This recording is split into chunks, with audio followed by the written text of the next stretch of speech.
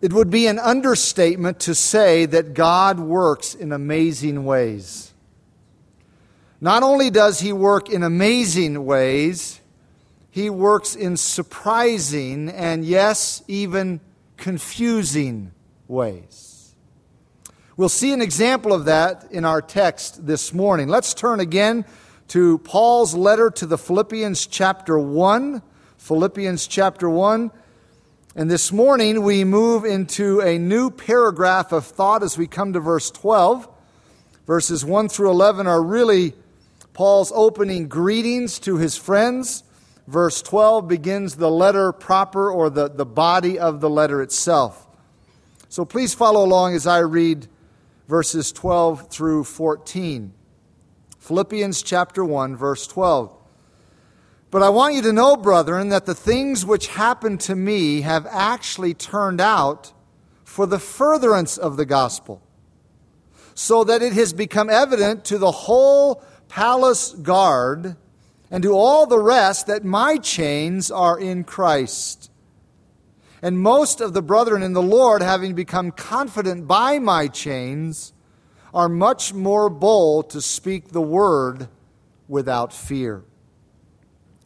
In order to understand this section running from verse 12 to the end of the chapter, we need to remember that Paul is a prisoner in Rome as he writes these words. He was incarcerated in Jerusalem, as we'll see later in the message, but the Romans didn't know what to do with him because he hadn't really committed a crime. So they just bounced him around in the legal system for a while, and eventually he ended up in Rome. In fact, Acts 24:27 indicates that Paul was held in limbo for over 2 years, waiting for something to develop in his case, his trial. Finally, Paul appealed to Caesar, according to Acts 25:11, and thus he was shipped off to Rome. But if you know the story in the book of Acts, then you know that his trip to Rome wasn't very pleasant. It certainly wasn't a pleasure cruise. The ship he was on was shredded by a storm, and he had to swim for his life. He ended up on the island of Malta, where he waited for 3 months. But finally he arrived in Rome. Turn back to Acts chapter 28 to pick up the story from there. Go back to the book of Acts. In fact, we are going to be bouncing back and forth between Philippians and Acts this morning. Matthew, Mark, Luke, John, Acts chapter 28. Acts chapter 28, verse 16. Acts 28:16. Now when we came to Rome, the centurion delivered the prisoners to the captain of the guard, but Paul was permitted to dwell by himself with the soldier who guarded him. And it came to pass after 3 days that Paul called the leaders of the Jews together. So when they had come together, he said to them, Men and brethren, though I have done nothing against our people or the customs of our fathers, yet I was delivered as a prisoner from Jerusalem into the hands of the Romans, who when they had examined me, wanted to let me go, because there was no cause for putting me to death. But when the Jews spoke against it, I was compelled to appeal to Caesar. Not that I had anything of which to accuse my nation. For this reason, therefore, I have called for you to see you and speak with you, because for the hope of Israel I am bound with this chain. Then skip down to verse 30, where Dr. Luke tells us, Then Paul dwelt 2 whole years in his own rented house. In other words, he's under house arrest, and received all who came to him, preaching the kingdom of God and teaching the things which concern the Lord Jesus Christ with all confidence, no one forbidding him. It was during this very time that Paul wrote Ephesians, Colossians, Philemon, and our letter of study, Philippians. Now let's go back to our text in Philippians chapter 1. So Paul is incarcerated in the city of Rome as he writes Philippians. He's not in a dungeon, as we just saw, but he is confined and guarded by a Roman guard around the clock. He has been a prisoner for close to 5 years at this point in his life. Don't let that statement run by you too quickly. Think where you were 5 years ago right now, and think if for the last 5 years you had been unjustly incarcerated. That's how long this had been dragging on for Paul. 5 years. So naturally, you would expect those kinds of circumstances to have a very restricting effect on his ministry and on the furtherance of the gospel. But such was not the case. And since the Philippians were worried about Paul and how he was doing, he tells them the results of all that has happened to him over the past 5 years. You see, the Philippians knew how consumed Paul was with the spread of the Word of God, and they knew he was incarcerated. So they were afraid that his incarceration would destroy his ministry and as a result break his spirit. So Paul writes to tell them that he's doing fine. In fact, he tells them that he is rejoicing because his circumstances haven't thwarted the furtherance of the gospel. On the contrary, God has used his unfair, unjust circumstances to further the gospel in a very unique way. He tells his friends about this in the text we just read, consisting of verses 12 through 14. Notice what he says in verse 12. But I want you to know, brethren, that the things which happened to me have actually turned out for the furtherance of the gospel. In other words, he's basically saying this: the outcome is different than you would expect. It's not what you might assume is happening. Elsewhere, Paul uses a similar phrase to this one, I want you to know, to refer to something very important. What was so important that Paul wanted his friends to know? Simply this: his circumstances had not limited the spread of the Word of God. The little phrase, the things which happened to me, here in this verse, includes everything from his arrest in Jerusalem on Temple Mount, his stay at Caesarea by the sea for a couple years, until the present time of his writing this letter. And another couple years have elapsed. So remember, they had not seen him for 5 years, over 5 years. They had heard what had happened to him, so they wanted to know the results of what had happened to him. So he tells them here in verse 12 that his circumstances had actually resulted in a greater spread of the gospel and the Word of God. It was during all of this time that he had the opportunity to give the gospel to many officials in Israel when he was captured, when he was held at Caesarea by the sea. Included in this list of officials was the Sanhedrin up on Temple Mount, Felix, Festus, King Agrippa, his wife Bernice. He shared the gospel with all those people. Also, he had the opportunity to share the gospel with many on his journey to Rome by ship.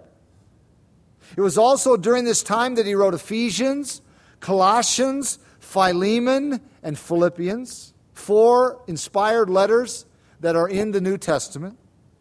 In addition to his writing ministry booming during this time, Acts 28 tells us, as we saw a moment ago, that he could have groups of visitors come to see him and hear him continuously without any restrictions. Many came just to hear what was going on and why Paul was incarcerated there. His story, his situation was sort of a social interest story. People around Rome wanted to know, what's the deal here with this guy? What's the big deal? Why is he incarcerated? There's no charge against him. Why don't they let him go? What's going on? So his circumstances had a major impact on the spread of the gospel. And that's what really mattered to Paul. The furtherance of the gospel was what really mattered to him. We'll go back to the book of Acts again, this time chapter 20, to see this. Acts chapter 20. This is Paul speaking to the elders of the Ephesian church just before he left them. And I want you to notice what he said. Acts 20, verse 22. He says, "And see now, I go bound in the Spirit to Jerusalem, not knowing the things that will happen to me there, verse 23, except that the Holy Spirit testifies in every city, saying that chains and tribulations await me. Now watch this. But none of these things move me, nor do I count my life dear to myself, so that I may finish my race with joy and the ministry which I received from the Lord Jesus to testify to the gospel of the grace of God. Beloved, that was the issue to Paul. He just wanted to make sure that the message of the grace of God went forth. And since his circumstances were actually furthering the gospel, he told his Philippian friends that he was rejoicing. Now back to our text in Philippians chapter 1. As I thought about how God used Paul's unfair, harsh circumstances to further the gospel, I was reminded of the story of John Bunyan, the man who wrote Pilgrim's Progress. He was a great preacher of the gospel who was thrown in the Bedford jail for preaching the gospel. While he was there in jail, he continued to preach to people who would gather outside the wall to listen to him. So eventually the authorities threw him in an isolated inner room where no one could hear him. It was there he wrote Pilgrim's Progress, which maybe more than any other book except the Bible, spread the Word of God to thousands and thousands of people. The point is this, beloved: God's Word and God's work can't be extinguished.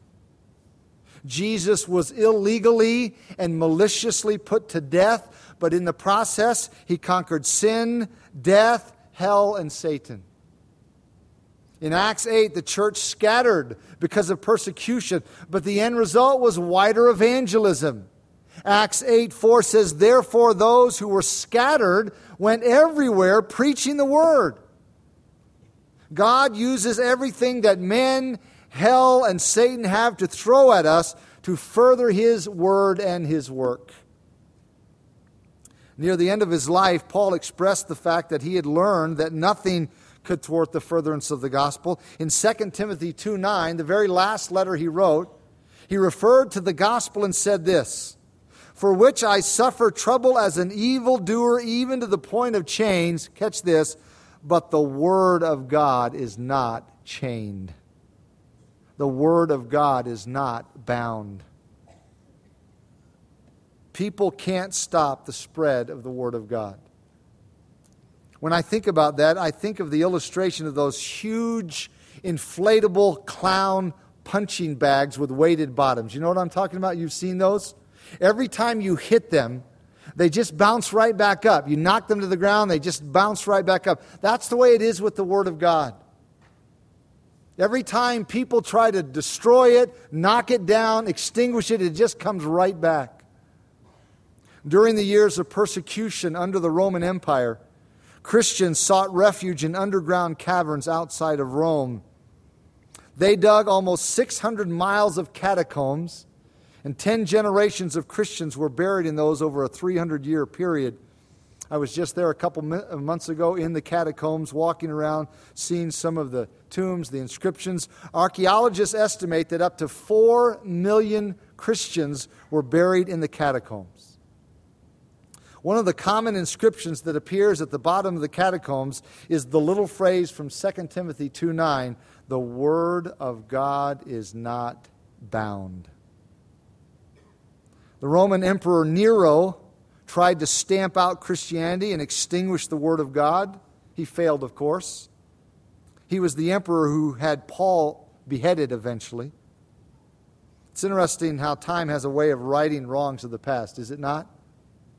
It's funny to me that we name our sons Paul and our dogs Nero. In the year 303, the Emperor Diocletian issued an edict, quote, "to stop Christians from worshiping and to destroy their scriptures," end quote. And yet, how many of you have your Bibles in your hands right now? Diocletian's edict failed. You know why? Because in Matthew 24:35, Jesus said, "Heaven and earth will pass away, but my words will never pass away." That is why all the attempts to destroy the Word of God have failed. In fact, just 25 years after the edict of Diocletian, the man who tried to stamp out the Word of God, Constantine, the next Roman emperor, gave an edict that said, quote, 50 copies of the Scriptures would be prepared at the expense of the government, end quote.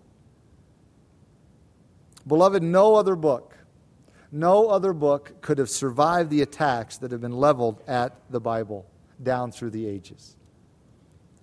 H.L. Hastings said this, and I quote, "Infidels for 1,800 years have been refuting and overthrowing this book, and yet it stands today as solid as a rock. Its circulation increases, and it is more loved and cherished and read today than ever before. Infidels, with all their assaults, make about as much impression on this book as a man with a tack hammer would on the pyramids of Egypt. When the French monarch proposed the persecution of the Christians in his dominion, an old statesman and warrior said to him, 'Sire, the church of God is an anvil that has worn out many hammers.' So the hammers of infidels have been pecking away at this book for ages, but the hammers are worn out and the anvil still endures. If this book had not been the book of God, men would have destroyed it long ago. Emperors and popes, kings and priests, princes and rulers have all tried their hand at it. They die and the book still lives," end quote. Bernard Ram, who is a scholar in the area of hermeneutics or Bible interpretation, adds, quote, "1,000 times over, the death knell of the Bible has been sounded, the funeral procession formed, the inscription cut on the tombstone, and the committal read, but somehow the corpse never stays put. No other book has been so chopped, knifed, sifted, scrutinized, and vilified. What book on philosophy or religion or psychology or modern times has been subject to such a mass attack as the Bible? With such venom and skepticism, with such thoroughness and erudition upon every chapter, line, and tenet, yet the Bible is still loved by millions, read by millions, and studied by millions," end quote. One man said it this way, "We might as well put our shoulder to the burning wheel of the sun and try to stop it on its flaming course as attempt to stop the circulation of the Bible." Paul found that out in his circumstances. Paul experienced that in his own life. So he says to his friends here in verse 12, the outcome is different than you would expect. The things which have happened to me have actually turned out for the furtherance of the gospel. Then in verse 13, Paul tells of the impact of his imprisonment outside the church. Verse 13, he says, "So that it has become evident to the whole palace guard, the praetorium, and to all the rest that my chains are in Christ." These guards were chained to Paul for 6-hour shifts. And by the way, I meant my wording exactly how I stated it. From a human standpoint, Paul was chained to these guards, but from the standpoint of the gospel, these guards were chained to Paul. They were a captive audience. They observed his character, his graciousness, his attitude, his patience, his love, his devotion in the midst of unfair and adverse circumstances. They observed his ministry. They saw everything he did. They heard him preach. They heard him teach. They heard him converse with people about the Word of God. And mark it well, if there had been any contradiction in what Paul taught and his reactions and attitudes while incarcerated, then the soldiers would have dismissed his entire message as being bogus. But rather than dismissing his message, many of them were converted, which is further evidence for his godly character. Maybe you're saying, well, how do you know many of them were converted? Skip over to chapter 4, just a couple pages to the right. Chapter 4, verse 22. "All the saints greet you." Now watch this. "But especially those who are of Caesar's household." Isn't that good? Can't you just see the believers in Rome wanting to reach the people in the imperial family and the people associated with the upper echelon of the government, but not knowing how to go about it? How do we reach the Roman officials? How do we reach people in Caesar's household? So God plants Paul there in prison, where he will be chained to imperial guards 24 hours a day, and the result was the spread of the gospel into the royal family and the royal realm of society. These guards became representatives for Paul, and even more important, evangelists of the Lord Jesus Christ to all the people they talked to about their job and their responsibility to guard Paul. Think of this, beloved. What an amazing twist and turn of events. F.B. Meyer has written this, quote, "At times the hired room would be thronged with people to whom the apostles spoke words of life. And after they withdrew, the sentry, that is the guard, would sit beside him filled with many questions as to the meaning of the words which the strange prisoner spoke. At other times when all had gone, and especially at night when moonlight shone on the distant slopes of Soracte, soldier and apostle would be left to talk. And in those dark, lonely hours, the apostle would tell soldier after soldier the story of his own proud career and early life, of his opposition to Christ and his ultimate conversion, and would make it clear that he was there as a prisoner not for any crime, not because he had raised rebellion or revolt, but because he believed that he whom the Roman soldiers had crucified under Pilate was the Son of God and the Savior of men. As these tidings spread and the soldiers talked them over with one another, the whole guard would become influenced in sympathy with the meek and gentle apostle who always showed himself so kindly to the men as they shared, however involuntarily, his imprisonment. How absolutely consistent the apostle must have been." Did you catch that? If your mind wandered in the quote, listen. How absolutely consistent the apostle must have been. If there had been the least divergence day or night from the high standard which he upheld, his soldier companions would have caught at it and passed it on to others. The fact that so many became earnest Christians and that the word of Jesus was known far and wide throughout the Praetorian Guard indicates how absolutely consistent the apostle's life was. End quote. But there's even more to it than that. Notice that the free publicity Paul was getting didn't stop in the royal realm of society. Chapter 1, verse 13 says, "And to all the rest." Not just the royal guards, the praetorian, but to all the rest. Everyone who heard about these circumstances knew that Paul was incarcerated there in Rome because of his devotion to Jesus Christ. That's why the last phrase here in verse 13 of chapter 1 is, "My chains are in Christ." That was Paul's perspective. He didn't see himself as a prisoner of Rome. He saw himself as a prisoner of Jesus Christ. Go back to the previous letter, Ephesians chapter 3, to see that illustrated there. Back just one letter, Ephesians chapter 3. Notice verse 1.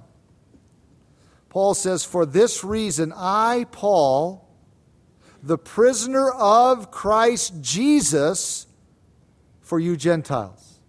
Please notice Paul's perspective. Remember, by the time he wrote this, he had been a prisoner of Rome for almost 5 years. He got in trouble with the Roman officials because of the influence of the Jews who didn't like him. But Paul refused to regard himself as a prisoner of the Jews. He refused to regard himself as a prisoner of Nero. He refused to regard himself as a prisoner of Rome. He was the prisoner of Jesus Christ. He knew that the God he served was sovereign and that nothing could touch him unless Jesus Christ allowed it. That's why he saw himself as Christ's captive, not Caesar's captive. Oh, what a beautiful perspective to have on life. That's why Paul could rejoice in every circumstance in life, because he belonged to the sovereign God of the universe. He knew there were no accidents, not ultimately.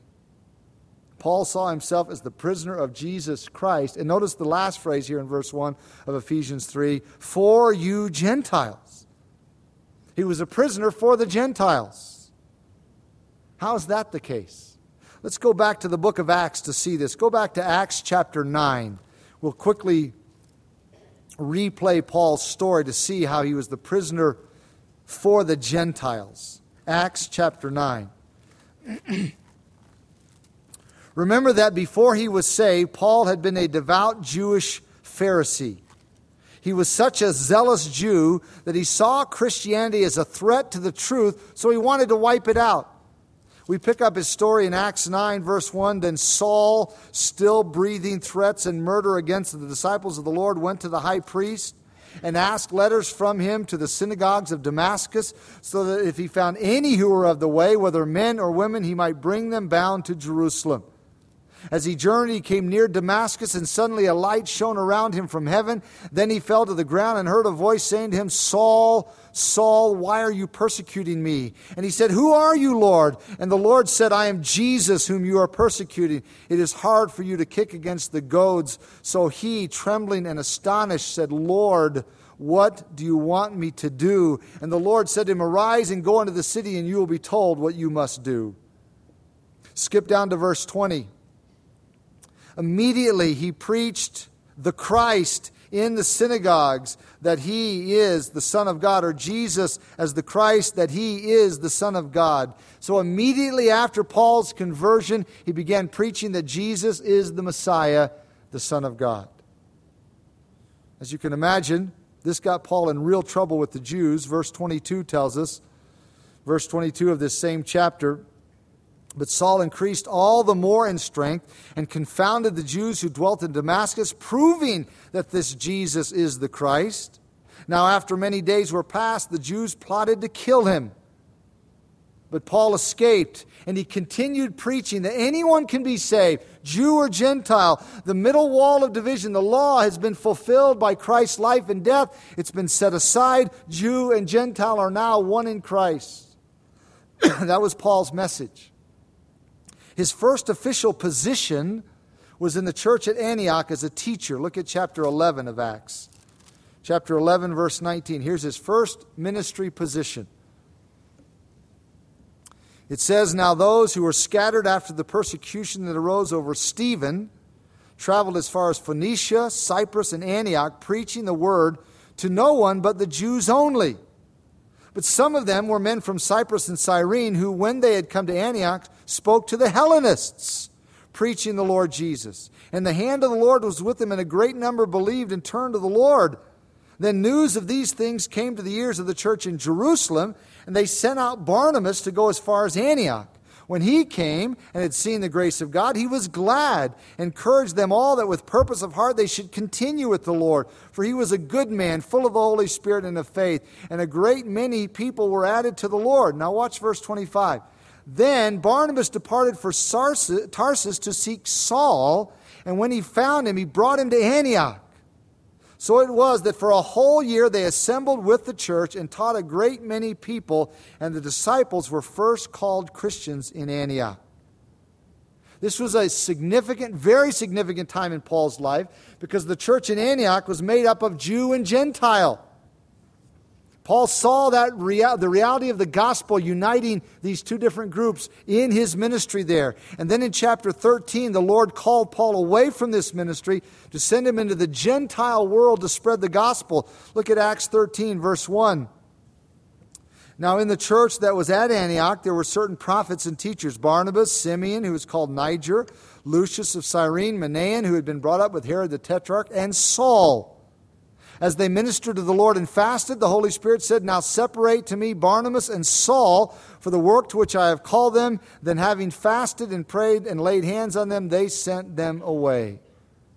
Paul goes into the Roman Gentile world. And everywhere Paul went, he started churches made up of both Jew and Gentile. His message was always the same. It doesn't matter if you're Jewish, it doesn't matter if you're Gentile. Jesus Christ is the only way of salvation.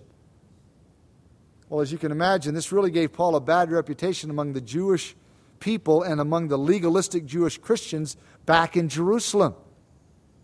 Paul understood this. So while he was preaching throughout the Gentile world, he collected an offering from each of the Gentile churches to take to the Jewish Christians back in Jerusalem.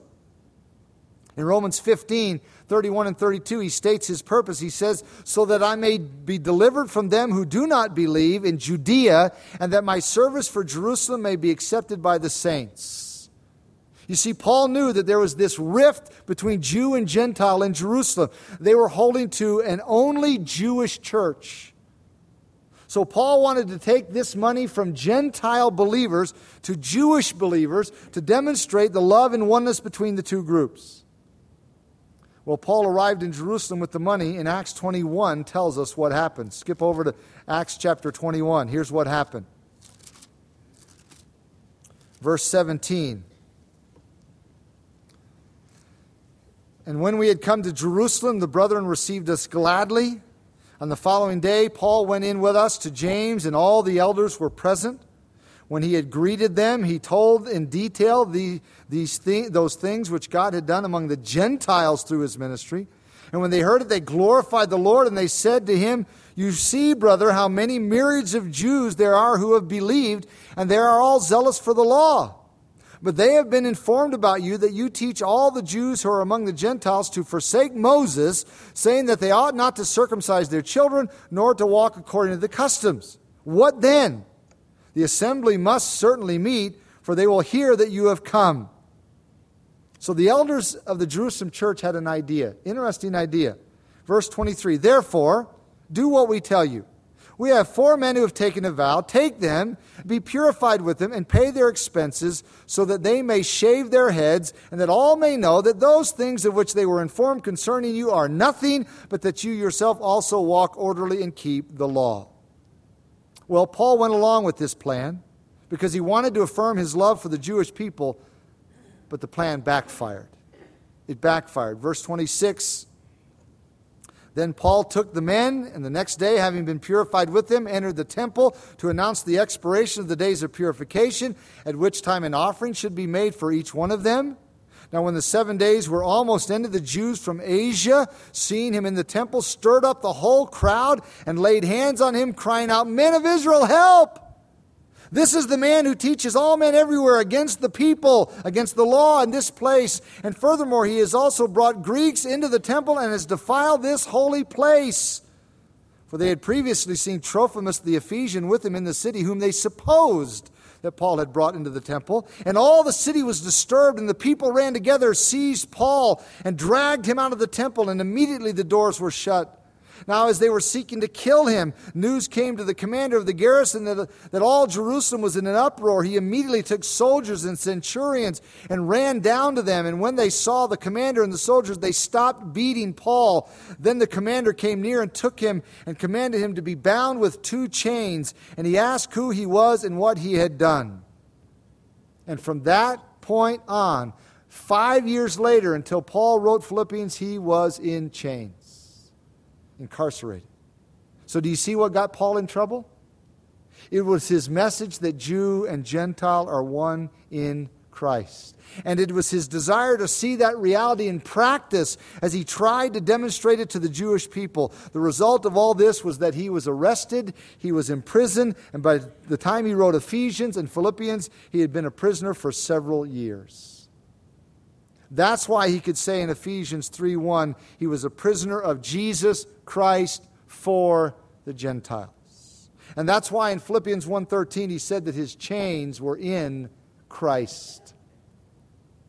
And the result was the spread of the gospel among the imperial elite of the Roman Empire. Now back to Philippians chapter 1 as we begin to wind down. So in verse 13, Paul tells of the impact of his imprisonment outside the church. Then in verse 14, he tells of the impact of his imprisonment inside the church. Verse 14, he says, and most of the brethren in the Lord, having become confident by my chains, are much more bold to speak the word without fear. Paul's incarceration encouraged those who had been reluctant about speaking for Christ. Large numbers of believers became bold for Christ when they saw how God was spreading the gospel through Paul by means of his adverse circumstances. These believers caught the contagious boldness of Paul and his determination. Beloved, as you well know, discouragement can spread like wildfire, but so can encouragement. Paul's joy and encouragement by the furtherance of the gospel was spreading to other believers. His response to his circumstances spurred on other Christians to also be bold and speak about Christ. So Paul's incarceration, catch this, Paul's incarceration was doing what his circumstances outside of prison could have never done. Think about that. Just as a footnote, the word speak here in verse 14 is not the Greek word for preaching the gospel. This word means everyday conversation. I emphasize this point because we should never think that the only way God spreads His word is through preaching. Much of the important and necessary work is done through everyday conversation. Beloved, that's what was happening all around Rome. Paul was the talk of the town. God was using Paul's situation for the furtherance of the gospel. As you think about it, these verses are a vivid illustration of the truth of Romans 8:28, which says, "And we know that God causes all things to work together for good to those who love God, to those who are called according to His purpose." From a human standpoint, it doesn't seem like what Paul had been going through for the previous 4 to 5 years had been good at all. It was unjust. It was unfair. It was basically illegal. But God was working it together for good for the furtherance of the gospel. And that was the passion of Paul's life. Now, what about you? What does all this have to do with you and with me? Simply this. Whatever your circumstances are, beloved, whatever your circumstances are, please know that God has allowed them, and if you will have the right attitude about the situation, you will be able to see how God uses adverse circumstances for good. You will be able to see how God uses adverse circumstances to spread His word, to accomplish His work, to accomplish His purposes.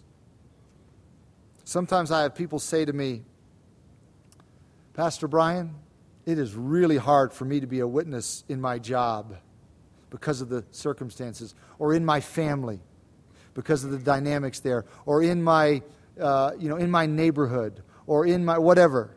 It's really hard for me to be a witness because the circumstances are so difficult." If you feel like that, then look at it this way. If you had an ideal situation, then there's probably no way you could be a witness. You say, "What? That sounds strange." Beloved, listen. Most of the time, our witness comes by way of contrast. It's contrast. We are to be different than those around us without Christ. We are to show the difference Christ makes in the life. And since that's the case, oftentimes God drops us right in the middle of hard circumstances so we will stand out as different. I mean, if you can live for Christ when everything's rosy, everything's great in your marriage, everything's great with your kids, everything's great at your job, everything's great in the neighborhood, who couldn't? Who couldn't live for the Lord in those types of circumstances? Everything's great. It's easy. But when it's hard, and your devotion to Christ doesn't fade, what a difference Christ makes in a life. I think of 2 challenges as we close the message this morning, 2 applications. Here they are. Number 1, our attitude toward the furtherance of the gospel should be like Paul's. In other words, it should be our passion, it should be our pursuit, it should be our desire. God, use me to spread your truth. Use us to spread your truth. That's what matters most. And challenge number 2, or application number 2, our attitude toward adverse circumstances should be the same as Paul's. Lord, I don't know why you've put me in these circumstances, but may I honor Christ and show the difference Jesus Christ makes in a life in the midst of adversity, difficulty, unjust treatment, unfairness, whatever the case may be. Those are two challenges to our hearts today. Let's bow together as we close. As you bow your head in closing, if you're here today without Jesus Christ, it would be impossible for you to have the kind of attitude that Paul expresses here. So the need in your life is to turn to Jesus Christ in genuine faith and surrender to Him. Like Paul said on the road to Damascus there when he was confronted by the Lord Jesus Christ, Lord, what do you want me to do? Lord, what do you want me to do? That's the right question. Lord, I surrender. Whatever you want from my life, that's what I want to do. So if you're here today without Christ, I urge you to mimic Paul, follow Paul's example. What do you want me to do? And if you are a child of God, you know Jesus Christ as your own Lord and Savior, then be challenged by Paul's attitudes. Don't leave this as history. Make it something that's personally relevant in your own life, your own heart. Ask the Spirit of God to strengthen you, enable you to have the kind of perspective Paul expresses here in Philippians 1. Father, thank you for the relevance of your word, the enduring character of your word, the applicability of your word, the power of it in our lives if we are open to it. Thank you for Paul's example. May it challenge us, encourage us, strengthen us. And in closing, we pray for anyone who's gathered here who does not know your Son, Jesus Christ. May this be the day that he or she would, just like the Apostle Paul on the road to Damascus, simply say, Lord, what would you have me to do? And this is our prayer together in Jesus' precious name. Amen.